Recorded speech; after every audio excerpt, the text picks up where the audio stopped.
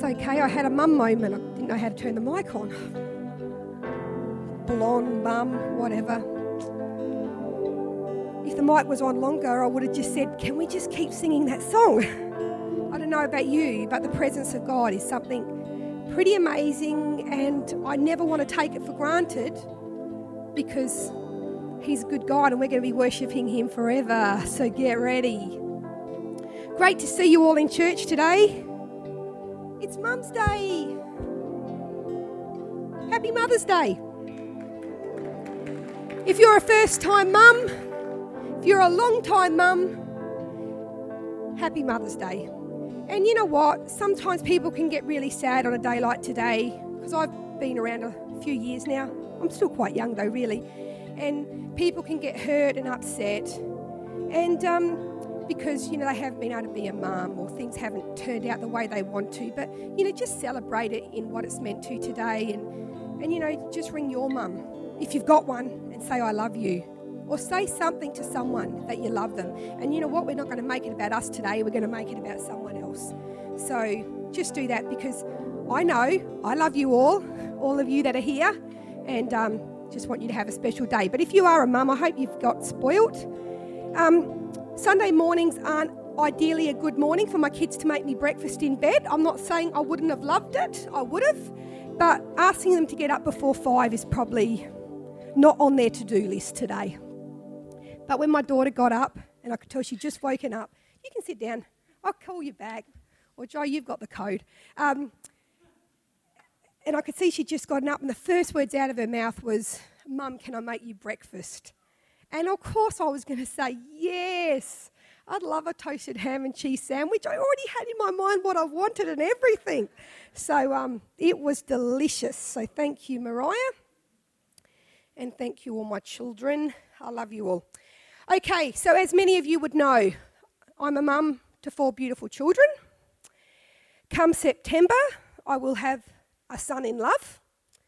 And I have made room in my heart to welcome others along the way. We welcomed Luke in when he was about 14 or 15, and Carlos is welcomed in.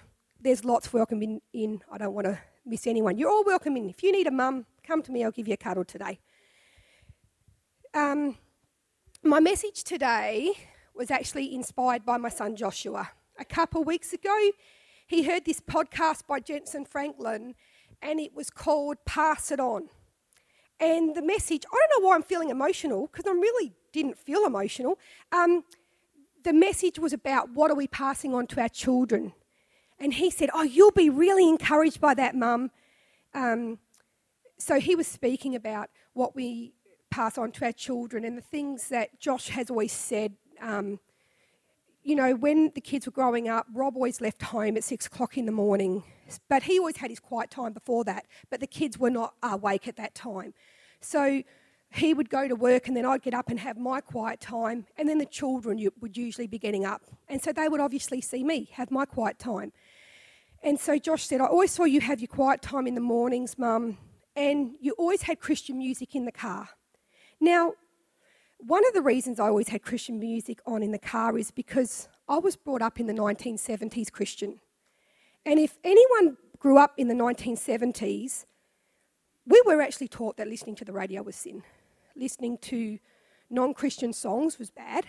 So we were having our staff meeting on Wednesday morning, and people were talking about having bonfire and burning different records. Yes, I burnt Alvin and the Chipmunks. You got it. That's about as ruthless as I got. But my heart was convicted, so on it went. But so we all live different lives, clearly. Some people might not even know what I just said then about a 1970s Christian. Happy to have a cup of tea with you one day and fill you in on all of my stories. So my message today is going to be called If My Journey Could Teach You Anything. So today's message will be highly applicable, and I want to tell you how I deal with challenges in my life that I seem to face on a daily basis. And I want to tell you what some of the not negotiables are in my life. All of us live in a real world, We all deal with real people. And if you apply some of these principles that I'm going to tell you about to your life, it's going to help you with parenting, it'll help you with relationships, and it's going to help you know what to build your life on. So that'll bring me to my first point today. And the first one is, I've definitely got it off. The first one is building on a solid foundation. That is the first thing I've had to do. And it says in Matthew 27-24, it says, anyone who listens to my teaching and follows it is wise, like a person who builds a house on a rock. Though the rain comes in torrents and the floodwaters rise and the winds beat against that house, it won't collapse because it is built on bedrock. But anyone who hears my teaching and doesn't obey it is foolish, like a person who builds a house on sand. When the rains and floods come and the winds beat against that house, it will collapse with a mighty crash. I don't know about any of you, but it actually takes work and effort to build on hard ground. You ask anybody who is building a house on rock, and you ask them how much extra money it costs them for their footings and foundations. I was thinking of you, don't worry, Roxanne. And in Port Lincoln, there's a lot of limestone that you don't even realise there, but I tell you what, when they go to dig that foundation, they find it. I'm telling you, the same is found with your Christian faith. Building on a rock takes hard work, nothing comes easy, and there is a price to pay. You've got to know that right up front. Now, Leanna did tell me this picture was photoshopped, but I don't care. It's good for the illustration. Build on sand, however, and there too has a price. It's the price of not lasting. If we have that attitude in life, oh well, doesn't matter, you're going to find yourself in a lot of trouble. Have you ever heard people say to you, you're so lucky, if only I had your life? And it's funny, this is a Mark Calverley saying,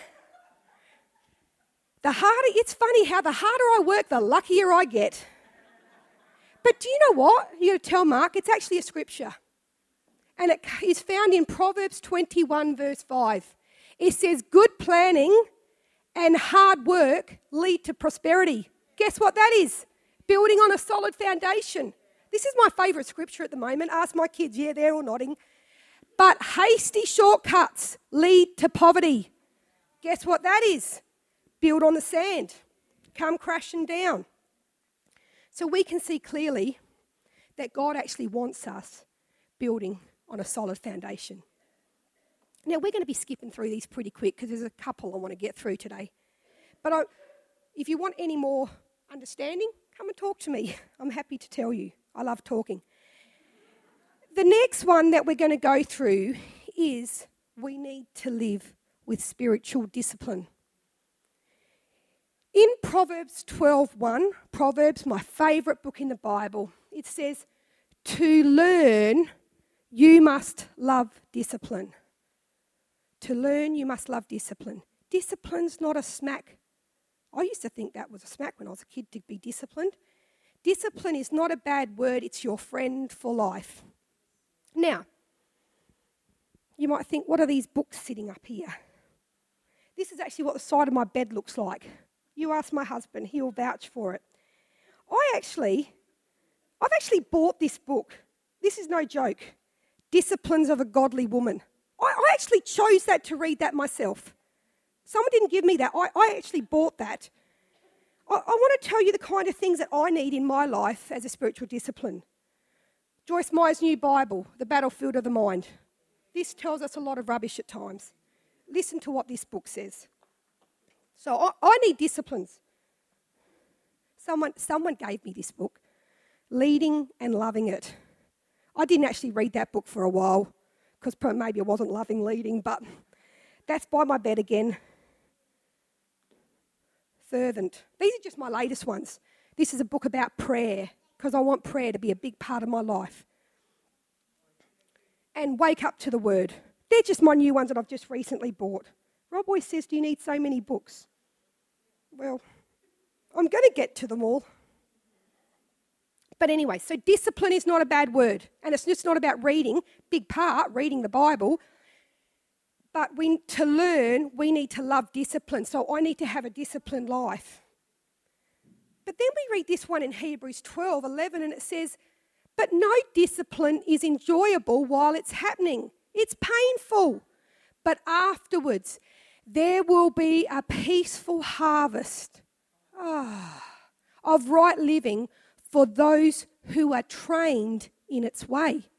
I think that kind of tells us we've got to do some training. So what are those training things we probably need to do to have a disciplined life? I'll just tell you the things that I found helpful for me.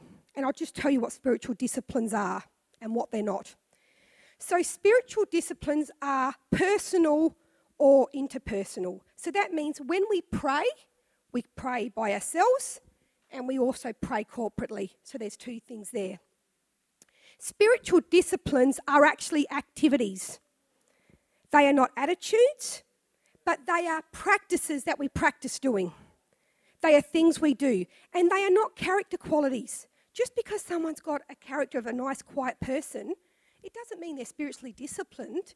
So they're disciplines that we can all learn to do. So when we say it's something we need to do, reading the Bible is something I do. Meditate on Scripture is something I do. When I pray, fast, worship, serve, when I'm learning, these are all things that I do. And do you know what the Bible says? All my stuff comes from the Bible. I've got no good ideas myself. It says 1 Timothy 4:7, discipline yourself for the purpose of godliness. So if it's for the purpose of godliness, it means we'd have to discipline ourselves. When we apply spiritual disciplines to our lives, it's not as much as doing, listen to me, as it is being. Because Jesus wants us to be more like him. So we need to put those practices in place, but we need to say we want to do this to be more like you. In 2 Timothy 3:16-17, this is why we need to read the Bible. It says, all Scripture is inspired by God and is useful to teach us what is true and to make us realise what is wrong in our lives. It corrects us when we are wrong and teaches us to do the right thing. God uses it to prepare and equip his people to do every good word. So I'm telling you this morning, he is wanting to prepare and equip us to live for him. So if the discipline you're doing is not in here, it's not a spiritual discipline. I'm just letting you know. And you know what?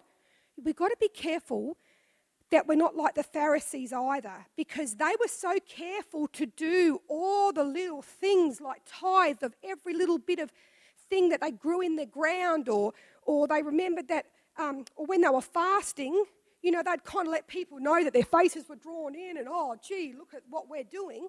He doesn't want us to do that. He wants us to say, we're doing this because we want to be more like you, God. I want to tell you about a spiritual discipline that I applied to my life probably about 18 years ago. And sometimes you actually don't even realise there's stuff there that you could probably change and adjust. So we were at a church, and I think they were kind of like doing a 40 days of prayer and fasting. So they weren't saying you had to fast for 40 days, but he said, just go without something that you like. So I thought to myself, I'm going to go without every TV show that I like watching. Now we're talking 18 years ago. All my children were little, and I hate to say, I actually enjoyed watching TV shows. I could actually tell you the shows I watched. And I remember if I wasn't home, I would record it. Does anyone record shows if they're not home? Do people actually do that? You can just watch it on Netflix and stuff like that now. So I actually realised that maybe I was addicted to some of those TV shows, and I just decided in that time of prayer and fasting, I was going to watch no TV shows that I liked watching. So I'd still watch the news. So if the Wiggles were on, I didn't turn it off because I obviously didn't like watching them. But any TV show I liked watching, I didn't watch it. I can really honestly say to you now that there is no TV show that I'm addicted to. And if I begin to watch something and I think I want to watch that tomorrow night, I stop watching it because I don't want TV to be an addiction in my life. The only addiction I want in my life is God. And I'm not saying that I'm a hero because your thing might not be TV, but it might be something else. You know, there's all things that want to take the place that God is saying, come with me, spend time with me. I want to be with you. That was just for me. Because this is what God says. God loves you just the way you are, but he loves you too much to leave you the same way. So this morning, we've spoken about building on the rock, build on a solid foundation. We spoke about that we need to have spiritual disciplines in our life. Do you want to know what the next point is? Being honest. People can handle the truth. They can. In other words, what I want to talk about is bringing the light of God onto a situation where things can be dealt with in the right manner. You ask any kid who's in bed in the dark, they see all sorts of things out that bedroom window. In the dark, everyone looks like they're jumping through their window. Every swaying branch looks like someone's jumping through the window. That cute little teddy bear doesn't look like a cute little teddy bear in the dark. Clearly, a lot of you have never had any children. You're going, I've had 4 little kids that go, it's getting here, it's dark. What I'm saying is, the truth is when you turn on the light, there's no one jumping through the window, it's a branch outside. There's nothing in that toy box, it's just your toys. Because things look different when we're not having the light of God. I'm applying these things spiritually. When we let the light shine on it, it actually isn't maybe what it needs to be, or we're able to unpack things for what they need to be. You know, for my life personally, what I want to live by, we just don't say words at this church. When we say things like real, raw and relevant, that's what I want my life to be. Because I actually don't know any other way to live. Because if you want me to be something different, well, you'll kill me spiritually, I guess. When I'm personally going through a hard time, I retreat and I withdraw. It's probably the way I try and protect myself. But what God wants us to do is when we go through those things, he actually wants us to come and bring it to him. As if he doesn't know. But we think we're going to be good enough to protect ourselves. You know, this week, as all of you know, I am married to the most amazing man. Absolutely. But I'm letting you know that there are issues that Pastor Rob and myself need to deal with in our marriage from time to time. I know that's hard to believe. That's just real. We do. And I remember on Wednesday morning, so the scenario goes like this. Rob did something that hurt me. He was fine with it. He said sorry. For some reason, that sorry didn't cut it for me. For some reason, I don't know. So I'm holding on to this hurt, smiling in front of the kids, of course, because I'm a good actor too at times, but deep down wanting him to know I'm still not happy with him. I know none of yous do that. Wednesday morning came and Rob's going to the early morning prayer meeting and he goes, let's pray before I go. And now I'm going, straight away, the Holy Spirit did this to me. Oh, you're going to pray now, are you? Because I knew any word that I said out my mouth was just words now. Now I have to forgive him. Because how can I pray and let God really hear my words when I've been holding? He never had the problem. He didn't. Clearly I did. So, This is what the Bible says we're to do. So this is why I had to do it. Mark 11, verse 25. But when you are praying, first forgive anyone you are holding a grudge against, so that your Father in heaven will forgive your sins too. So I had to say to Rob, after our staff meeting, I held on to it till after the staff meeting going, you know that thing, yeah, I'm sorry. You're forgiven. I wasn't worried. I had to do it for me. But can I tell you, as Christians, some people squash that and squash that and squash that till they don't even hear that voice anymore. And I do not want to live like that. Matthew's going to come up and preach with me next. I don't want to live my life like that. I want to live my life letting the Holy Spirit keep talking to me and tapping me on the shoulder to say, don't live like that. This is what the study part in my Bible says. Forgiving others is tough work. Do we want to build on the solid rock? So much so that many people would rather do something totally distasteful than offer forgiveness to someone who has wronged them. For a person to pray while bearing a grudge, however, is like a tree sprouting leaves and bearing no fruit. From the distance you look lovely. True faith changes the heart. Real prayer dismantles pride and vengeance, filling the holes with love. Real faith seeks peace. For our church to have prayer power, there must be harmony and forgiveness evident in the body of believers. Let go of hurt, abandon grudges, and forgive others. And our church is built on Ephesians 4. So it says, get rid of all bitterness, rage, anger, and harsh words and slander, as well as all types of evil behaviour. Instead, this is how we're to be. Ephesians 4, one heart believers. Be kind to each other, tender-hearted, forgiving one another, just as God through Christ has forgiven you. There's power there right now. So, for me, I knew in a moment, if I was having a disciplined life and the Holy Spirit taps me on the shoulder, I needed to forgive Rob. I'm sorry to say that I held on to that grudge for a couple of days more than I needed to. And you know what? That is sin. That is sin, and that's why Christ came and he died for me.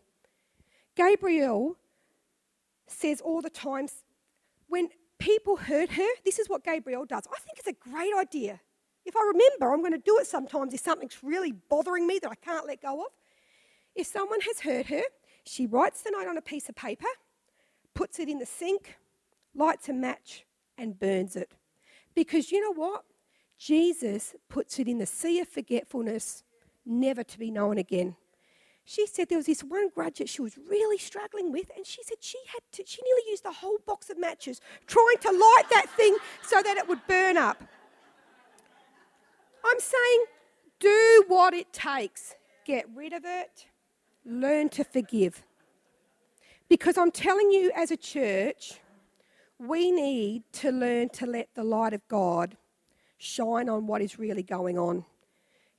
You all need to know that Pastor Rob and myself are not mind readers.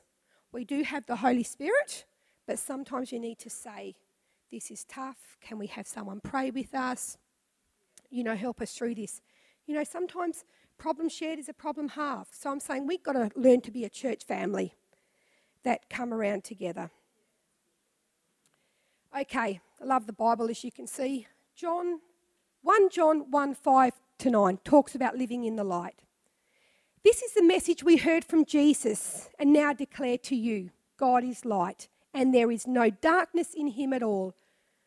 So we are lying if we say we have fellowship with God, but we go on living in spiritual darkness. We are not practicing the truth.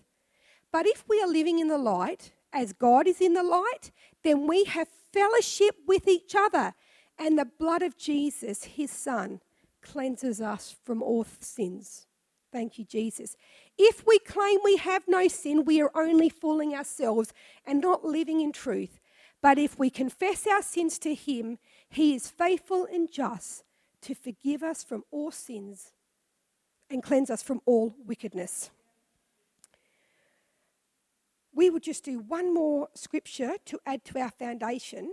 Now, this next scripture that I'm going to read, I hear at weddings, I hear at funerals, I hear everywhere, and I'm saying we need to apply these as a Christian.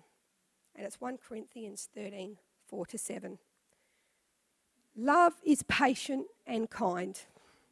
This is to add to our solid foundation, guys. Love is not jealous or boastful or proud or rude. It does not demand its own way. It is not irritable, and it keeps no record of being wronged. It does not rejoice about injustice, but rejoices whenever the truth wins out. Love never gives up, never loses faith, and is always hopeful and endures through every circumstances. It says 3 things will last forever: faith, hope, and love. And the greatest of these is love. Do you know why it's talking in the scripture about faith, hope, and love? Faith is the foundation and the content of God's message. So there needs to be a starting point. We're talking about building on a solid foundation. That's why we need the faith. Hope is the attitude and the focus. So it's how we do something, and then there has to come an action, which is love. That's why it always says faith, hope, and love, and the greatest is love. There is always action required. It's always something we need to be doing when it comes to love. As we close this morning, we're going to finish with motherly love. And I found a divinely beautiful story in the Bible that you probably all know about, but I just feel it's really apt for the last couple of minutes to share about this lady. Her story is found in Samuel chapter 1. I haven't got the slide of the scripture because I'm going to read her story as it's found in Mothers of the Bible. And we're talking about a lady called Hannah. It was only 15 miles, but every year the journey to Ramah to worship at the tabernacle in Shiloh seemed longer. At home, Hannah found ways to avoid... Hannah found ways to avoid her husband's second wife. But once in Shiloh, there was no escaping her taunts.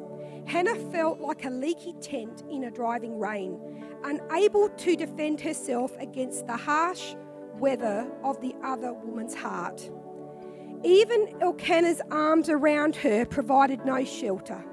Hannah, why are you weeping? Why don't you eat? Why are you downhearted? Don't I mean more to you than 10 sons? Yes, she has given me children, but it's you I love. Ignore her taunts. How can Hannah make him understand that even the best men could not ease a woman's longing for children? His attempts at comforting her only sharpened the pain, heightening her sense of isolation. Hannah stood for a long time in the tabernacle weeping and praying. Her lips moved without making a sound as her heart poured out grief to God. O Lord Almighty, if you will only look upon your servant and give her a son, then she will give him to the Lord for the days of his life, and no razor will be used on his head. The priest Eli was used to people coming to Shiloh to celebrate the feasts, eating and drinking more than they should. Watching Hannah from his chair by the doorpost of the temple, he wondered why her shoulders were shaking, her lips moving without making a sound. She must be drunk, he concluded. So he interrupted her silent prayer with a rebuke. How long will you keep on getting drunk? Get rid of your wine. Not so, my lord, Hannah defended herself. I am a woman who is deeply troubled. I have not been drinking wine or beer. I was pouring out my soul to the Lord. Do not take your servant for a wicked woman. I have been praying here out of great anguish and grief. Satisfied by her explanation, Eli blessed her, saying, May the God of Israel grant your request. Early the next morning, Hannah and Elkanah returned to their home in Ramah, where Hannah at last conceived. Soon she held against her shoulder the tiny child she had yearned for, the son she had dedicated to God.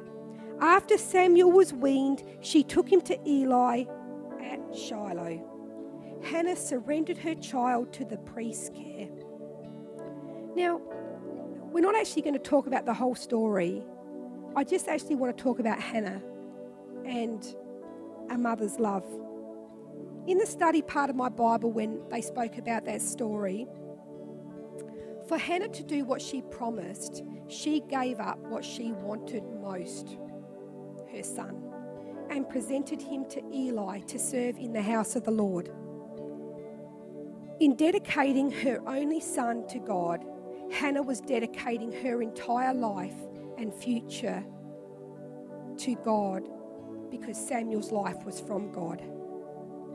Hannah was not really giving him up, rather she was returning him to God who was given to her in the first place. This story actually tells us about the gifts that God really wants from our life. So often we think, well, he should be happy. We pay our tithe, we come to church on a Sunday morning, but sometimes those gifts don't cost us very much. Here Hannah was saying, God, give me a son and I'll give him to you to serve the rest of his days. Samuel was probably about 3 years old because they say that was the custom that was the custom in that time of when they stopped feeding them. And when Hannah left him at the tabernacle, she said, I am giving him to the Lord.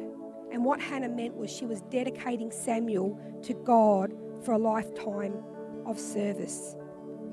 But what I want you to remember is she didn't forget about her son. Because there's this one scripture that when I see this, if you've got a heart like me as a mother, you'll see more into it too. And this is what it says in 1 Samuel 2:18 and 19. And if you go on to read the story of Samuel and the powerful man that he became through one woman's obedience, powerful, brave lady. But Samuel, though he was only a boy, served the Lord. He wore a linen garment like that of a priest. Each year, his mother made him a small coat and brought it to him when she and her husband came for the sacrifice. Do you see that each year when they came to the temple, Hannah brings Samuel a bigger jacket? For me, that symbolises a mother's love. You always need a jacket that fits. If your clothes are too small, you won't wear them. You'll be busting out. And if something is too big, you can always roll up the sleeve and you're going to fit into it. So for this mother, she was always looking forward like, I wonder how much he's going to grow this year. She would have been putting all the love that she could have into that stitching because it was her way of giving something to her son every year. She knew, we know, that gift cost her a lot.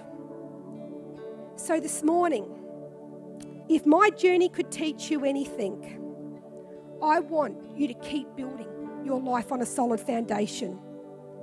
I want you to live with a spiritually disciplined life. Like Hebrews 12:11 said, no discipline is enjoyable while it's happening. It's painful, but afterwards there will be a peaceful harvest of right living for those who are trained in this way. You know how I said about watching the TV? I don't even know how I'd have time to watch TV now. But sometimes you have to get those little things right then to prepare you for what you've got to be doing now. And I just wrote in here that I felt like the Holy Spirit told me yesterday, parents, don't give up putting effort in with your children. And remember, they are always watching you. They are seeing how you handle life. They are seeing who you turn to and who you put your trust in. That's why we need to be doing those things. Always remember the golden rule. And it says, do unto others as you'd like them to do unto you. You can turn it off now, that's fine. And the other thing we need to do is forgive quickly. So I'm just going to close in prayer and hand over to Pastor Rob. So loving Father, I just thank you for the words that you've so lovingly spoken to me. And I just want to pray over all your precious people here today. And I just pray that every area that they're going through or they're concerned with, that we can give every concern over to you, loving Father, because you are a good God. You are a God who cares, and you are the God who saves. We want to tell you that we love you, and we thank you for your love is never ending on us. In your precious name.